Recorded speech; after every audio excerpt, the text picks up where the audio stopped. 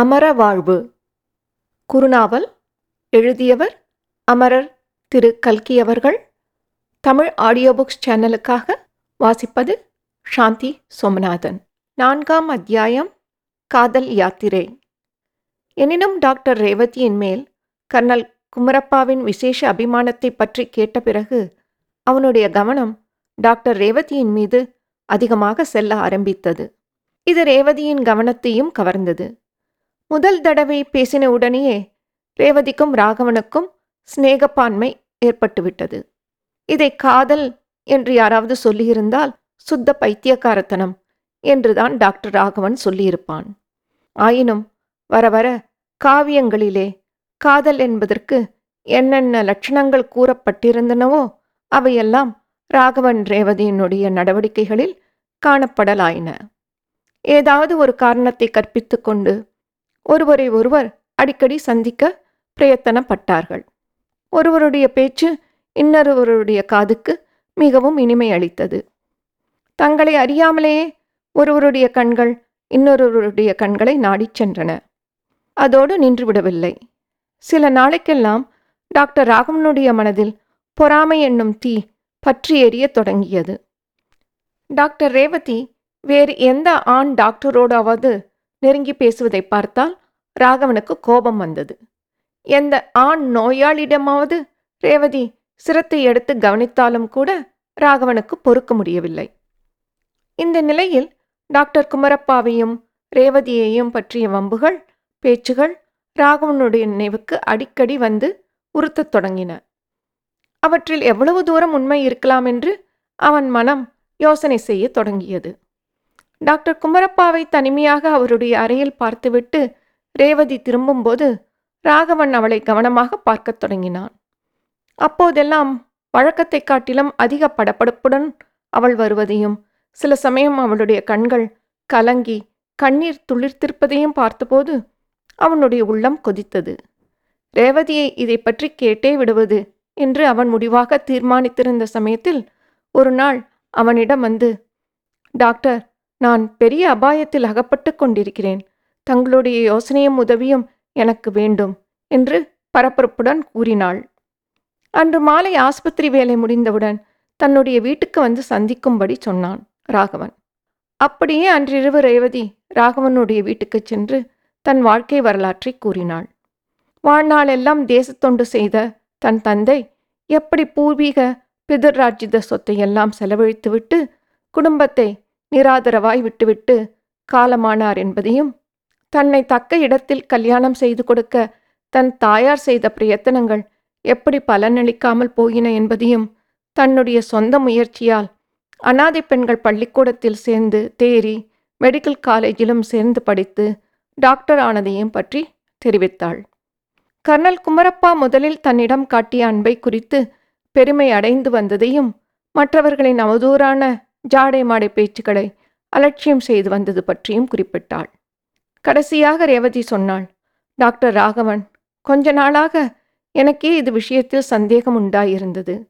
கர்னலின் நடை உடை பாவனைகள் அவ்வளவு நன்றாயில்லை. அவரை நான் தனியாக அவருடைய அறையில் சந்திக்க நேரும் போதெல்லாம் என் முதுகில் தட்டி கொடுத்தும் கன்னங்களை தொட்டும் முகவாய்க்கட்டையை பிடித்தும் கொண்டும், ரேவதி, உன்னைத்தான் நான் முழுக்க முழுக்க நம்பியிருக்கிறேன். ஒரு சமயம் வரும், அப்போது என்னை நீ நம்பி நான் சொன்னபடி கேட்க வேண்டும். கேட்பாய் அல்லவா என்று இவ்விதமெல்லாம் சொல்கிறார். இன்றைக்கு அவர், ரேவதி, நான் மறுபடியும் வெளிநாட்டு பிரயாணம் செய்யலாம் என்று எண்ணியிருக்கிறேன். என்னோடு நீ கிளம்பி வருகிறாயா என்று கேட்டபோது எனக்கு ஆத்திரம் உண்டாகி என் கண்களில் கண்ணீரும் வந்துவிட்டது. அதை பார்த்த கர்னல், ஆ, நீ ரொம்ப நல்ல பெண்ணாய் இருந்தாய். உன்னிடம் நான் எவ்வளவோ எதிர்பார்த்தேன். என்னுடைய காரியத்துக்கு கை கொடுப்பாய் என்று நம்பியிருந்தேன். அந்த மூடன் ராகவன் உன் மனதை கெடுத்து விட்டான் என்றார். பிறகு அங்கே நிற்க முடியாமல் விரைந்து வந்து விட்டேன். இவ்விதம் ரேவதி கூறியதை கேட்டுக்கொண்டிருந்த ராகவன் சிறிது நேரம் மௌனமாக ஆலோசனையில் இருந்தான். பிறகு, என் அருமை ரேவதி, ஒரு விஷயம் கேட்கிறேன். அதற்கு சங்கோஜப்படாமல் பதில் சொல்ல வேண்டும். கர்னல் குமரப்பா மனைவியை இழந்தவர் என்பது உனக்கு தெரியும். ஒருவேளை உன்னை இரண்டாந்தாரமாக கல்யாணம் செய்து கொள்ள அவர் விரும்பலாமல்லவா என்றேன்.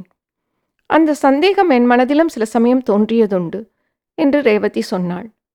அப்படியானால் அதை பற்றி உனக்கு என்ன ஆட்சேபம்?